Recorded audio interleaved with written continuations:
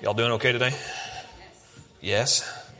So, I don't have this in my notes, but I do think it's worth sharing. I think that today's pretty cool. Today, I think I have the second coolest socks in the room.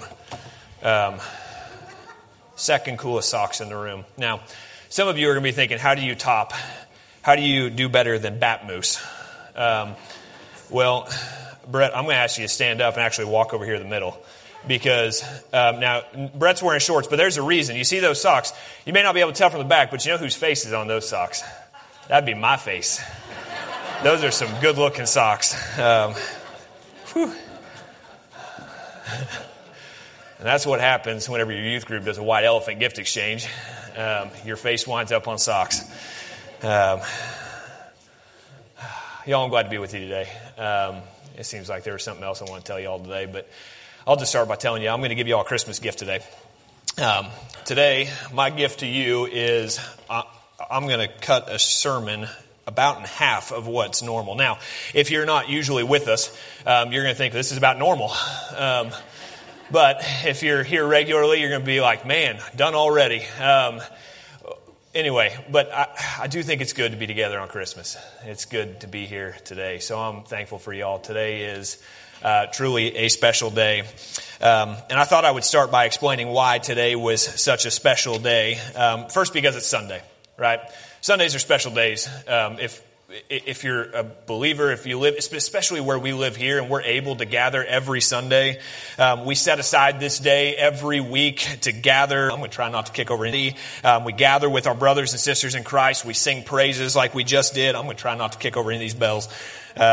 We sing praises to God together, and we celebrate a lot. Just last week, we celebrated with baptism, and we do that somewhat regularly, which is awesome. We get to celebrate as people publicly declare faith in Jesus. Every week we receive communion, like we did just a moment ago. We celebrate Christ's body and blood together, and we worship by studying His Word together. So today is a special day because today's Sunday. But today is also a special day because, I hope you know this, today's Christmas. It's a day we set aside each year to remember the incarnation, to remember the birth of our Savior. Okay, so today is a special day for that reason, and we celebrate Christmas with lights and trees and ornaments, and we celebrate with candy and meals and family and gifts and singing, and I'm sure there are countless other traditions I haven't named. So today is a special day because it's Christmas. But today is a special day because today is both Sunday and Christmas. I didn't realize just how rare that was. I just never really gave it much thought. Sunday falls on a Christmas. Okay, well, fine. I didn't think much of it. Last time that happened was 6 years ago, 2016. Before that, it was 5 years in 2011. Before that, another 6 years back in 2005. So what I'm telling you is that this is only the fourth time this has happened this century. This is fourth time, that's it. Next time Christmas falls on a Sunday, the year will be 2033, 11 years from now.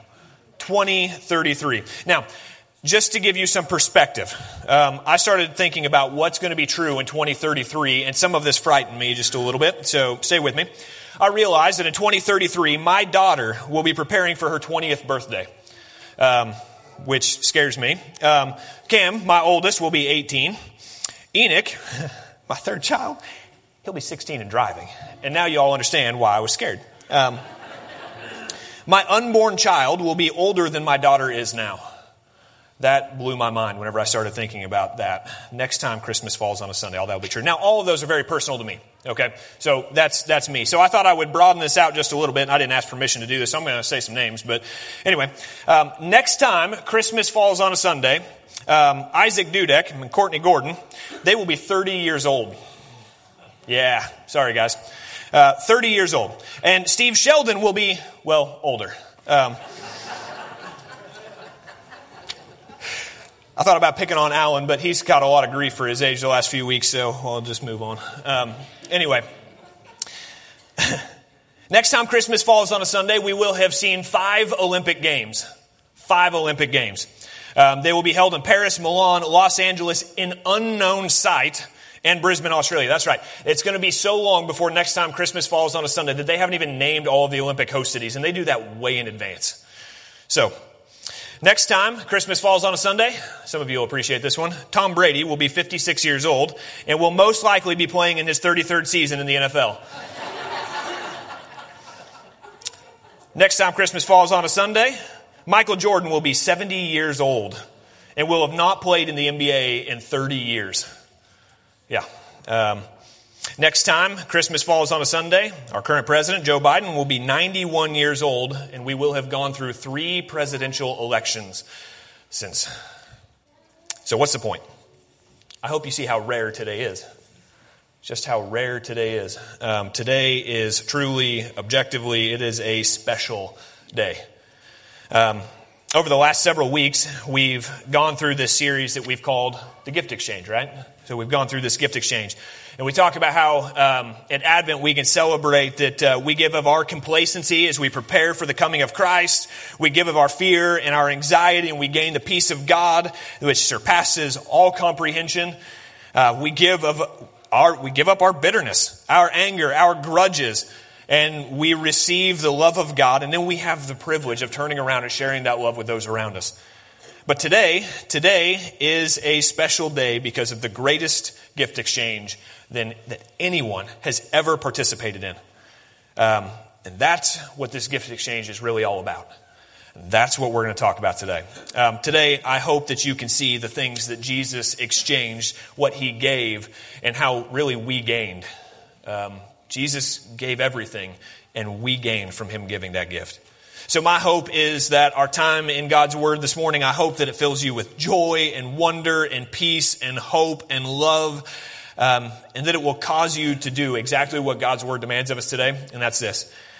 I hope it causes you to adopt the same attitude as that of Christ Jesus. That's what God's Word calls us to today, to adopt the same attitude as that of Christ Jesus. So that's what I would like to see today. So I would invite you to stand as we read God's Word together this morning. You probably would think Matthew, Mark, Luke, John. We're actually going to go to Philippians. Philippians chapter 2. Philippians chapter 2. We're going to begin in verse 5 today. And the reason I chose this text is because I think it sums up the incarnation really rather well. So Philippians chapter 2, beginning in verse 5, it says this. Adopt the same attitude as that of Christ Jesus, who existing in the form of God did not consider equality with God as something to be exploited. Instead, he emptied himself by assuming the form of a servant, taking on the likeness of humanity, and when he had come as a man, he humbled himself by becoming obedient to the point of death, even to death on a cross. For this reason, God highly exalted him and gave him the name that is above every name, so that at the name of Jesus, every knee will bow in heaven and on earth and under the earth, and every tongue will confess that Jesus Christ is Lord, to the glory of God the Father. Thank God for his word. You may be seated. Let's pray together. Heavenly Father, oh God, you are truly good.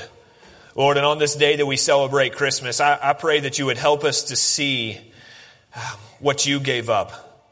I pray that you would help us to see your attitude, the attitude of our Savior. So Lord, I pray that as we open this word together, as we walk through this together, I pray that it would point us back to you, that it would all point us to the work that Jesus has done on our behalf, Lord. And I pray that that would cause us to adopt the same attitude as that of Christ Jesus. So, Lord, I pray that you would help us today, and we ask it in Jesus' name. Amen. Amen. So, Jesus here, as he gave things up, I want you to see the things that he exchanged. And I think those things really demonstrate his attitude. And first, we find here that Jesus, he exchanged his glory. He exchanged his glory for our humble nature. He exchanged his glory for our humble nature. Verse 5, and we're told to adopt the same attitude as that of Christ Jesus. And it goes on and explains how he did that. It says, who existing in the form of God did not consider equality with God as something to be exploited or something to be grasped, your translation might say. One of the things that makes Christmas so amazing is that Jesus is the eternal God. He is eternal. And despite the fact that Jesus is God, he took on flesh. John, writing of Jesus, he says in John chapter 1, he says, in the beginning was the Word, and the Word was with God. Of course, Jesus being this Word, he was with God, and the Word was God. He was with God in the beginning. In other words, what John is saying is before anything existed, before anything was created, before there was an earth for us to be on, Jesus was.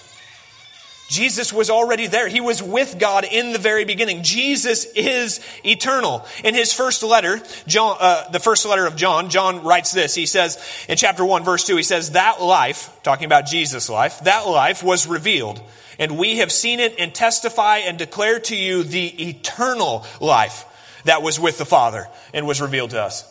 See, one of the amazing things about Christmas, the amazing thing about what we're celebrating today is that the eternal God became flesh, took on flesh. See, this interesting word, even though Jesus was God, he didn't really use his divine nature solely for his own benefit. At the end of this verse, at the end of verse 6, it says, he did not see it as something to be exploited or something to be grasped. If you read from the King James, it has an interesting translation there. It refers to it as robbery. As robbery. And that's what this word suggests. It's a seizing of something. Jesus didn't see his eternal nature being one with God. He didn't see that as something just to solely take for himself. Instead, he gave it up, in a sense. And because of his love for you, because of his love for us, Jesus willingly gave up the riches of heaven and took on flesh. And in verse 7, it says, instead of grasping what he could have grasped, instead, he emptied himself by assuming the form of a servant. See, one of the amazing things about Christmas is that we're celebrating an emptying of Jesus. It says that he emptied himself. And the word emptied, it means that he deprived himself of something he could have had. He deprived himself of something he could have had. Have you all ever done that? Know that there was something that you could get, but you're going to deprive yourself of it for a certain time. You all ever heard of this thing called fasting? It's a practice that we should do in the church. We probably don't do it corporately as often as we should. But this thing of fasting, where we deprive ourselves of physical food for spiritual gain. Jesus here, he emptied himself. He deprived himself of something he could have had. Now, did Jesus cease to be God whenever he became flesh? The answer is no. No, he did not cease to be God. Jesus was still clearly God. As a matter of fact, if you read through the New Testament, you're going to see countless examples of places where Jesus' divinity shines through, and you're going to see Jesus is God in the flesh. But instead what we find, this was a quote I found from a guy named Marvin Vincent. He was a pastor in the 1800s. It said, in his humanity, he retained the consciousness of deity and in his incarnate state carried out the mind which animated him before his incarnation. In other words, he's still the same God. He's still the same God, but now he's taken on flesh. Now, I like this last part. He says, he was not unable to assert equality with God. He was able not to assert it. In other words, it's not a matter of whether he could have asserted his equality with God or not. The question at hand is, was he willing to deprive himself of that equality for a time? Was he willing to humble himself? See, Jesus emptied himself and he became like a servant. But what does it mean to become like a servant? Because we think, okay, so he became like a servant.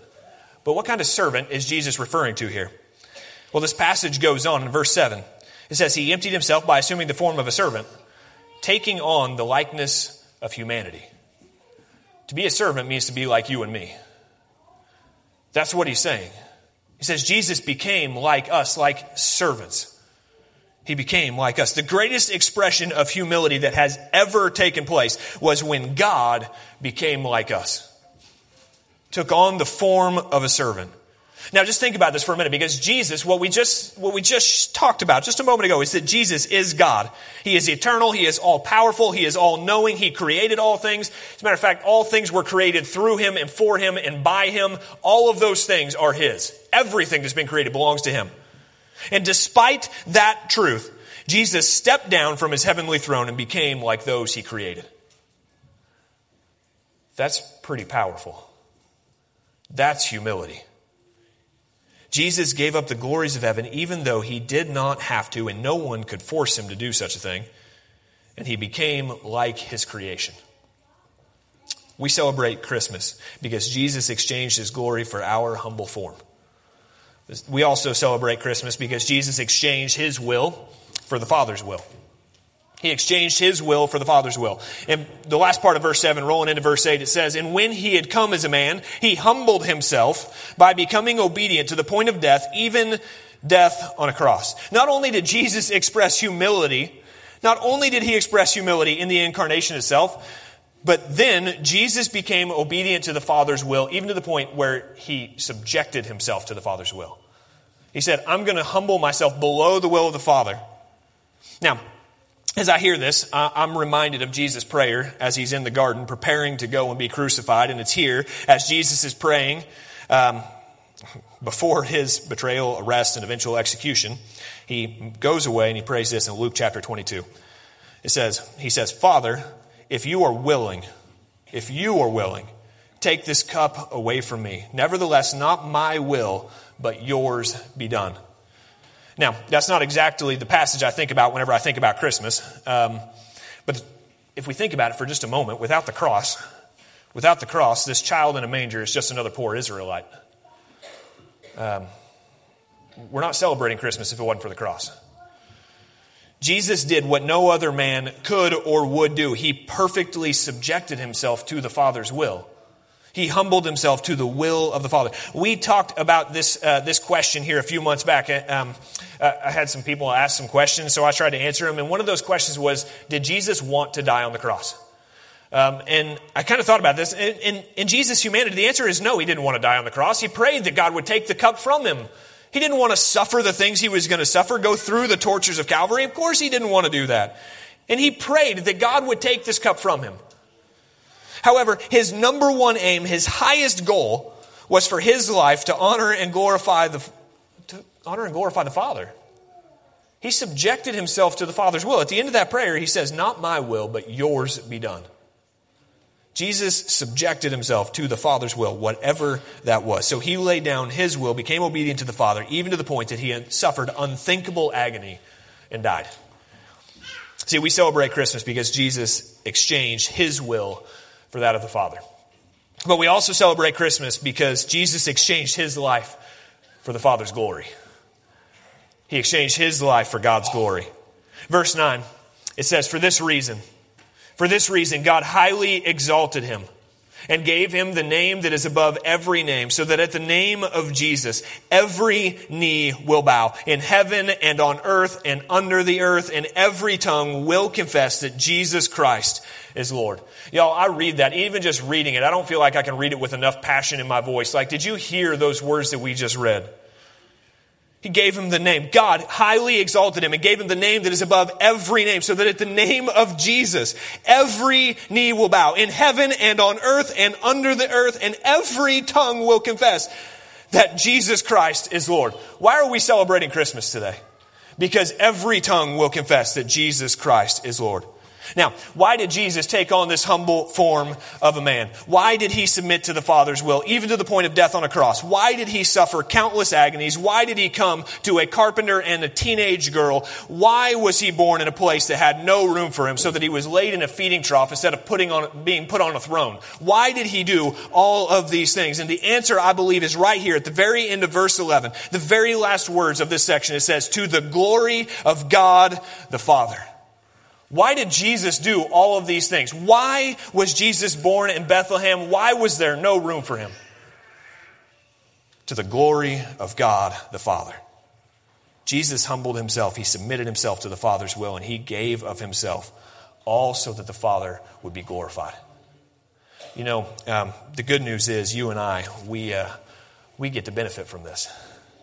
We benefit from this. Because Jesus came, because he lived, because he died, and because he was raised, we can have life.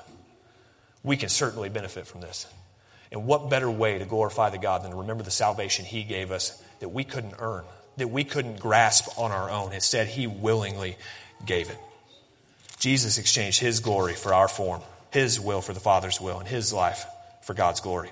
So, today, I told you a little bit ago that today was an extraordinary day. Today is a truly special day. And today you're probably going to celebrate with family. Many of you will celebrate with family. You're going to celebrate the birth of the Savior. You're going to celebrate that God became flesh. And many of you will remember, and I know this is kind of a cheesy line, but the reason for the season. Many of you are going to do your best to remember that. Whether it's through all the sights and sounds that we talked about last night, or it's just through, we gathered together with my family last night. We opened the scriptures and we read the story of the nativity of Christ coming. So I'm sure many of you will do your best to keep Jesus at the center of everything. But I just urge you to remember that today is an extraordinary day. Today is an extraordinary day because God became flesh. And I urge you, I really wanted to use a fun church term here. I want to exhort you. I exhort you, as Paul does here in this letter to the Philippians, to fall before the King and confess that Jesus Christ is Lord. This season, it should remind us that Jesus came in Bethlehem, but even more, it should remind us that our King is coming again. He came once and he's coming again. And when he does, I guarantee this, every knee will bow and every tongue will confess that Jesus Christ is Lord. And my hope is that you do that on that day when he comes again, as you hear the words, "Well done, good and faithful servant," as you've submitted to him, as you've humbled yourself before him. See, the thing is, we're all sinners, which is what made Christmas necessary. We're all sinners. And just because he came, that doesn't mean that every person will unilaterally be ushered into heaven. It's not what that means. Instead, we find that it's by grace that we've been saved through faith, through trust in that Savior. So today, as you celebrate this extraordinary day, remember the King that came and share that good news with family. And I hope that you remember just why today is so special. In this grand gift exchange, Jesus gave everything. He gave everything. Everything. All so that we could have life to the glory of God the Father. Let's pray. Heavenly Father, God, again, you are truly good. And today we just want to glorify you. So Lord, I pray that we would see Jesus as he is, as the King of Kings, as the Lord of Lords. Even as we remember this child that came in Bethlehem and was laid in a manger, Lord, we remember that he is our King. He is our God. Lord, and we just praise you and we thank you for the incarnation. Lord, I pray that we would remember exactly what Jesus did by being humbled, by humbling himself, by submitting to the Father's will, by glorifying you. Lord, and I pray that we would adopt the same attitude today. And that attitude wouldn't just carry us through the next few hours as we celebrate this day of Christmas, but it would carry us through the year. And that would be our desire 365 days a year, to submit ourselves to you, to be humble before you, and to glorify you. So, Lord, I pray that you would help us to see that you're what it's all about. And, Lord, we are thankful that we can have life because you came. You sent your Son. So, Lord, we praise you today. In Jesus' name, amen.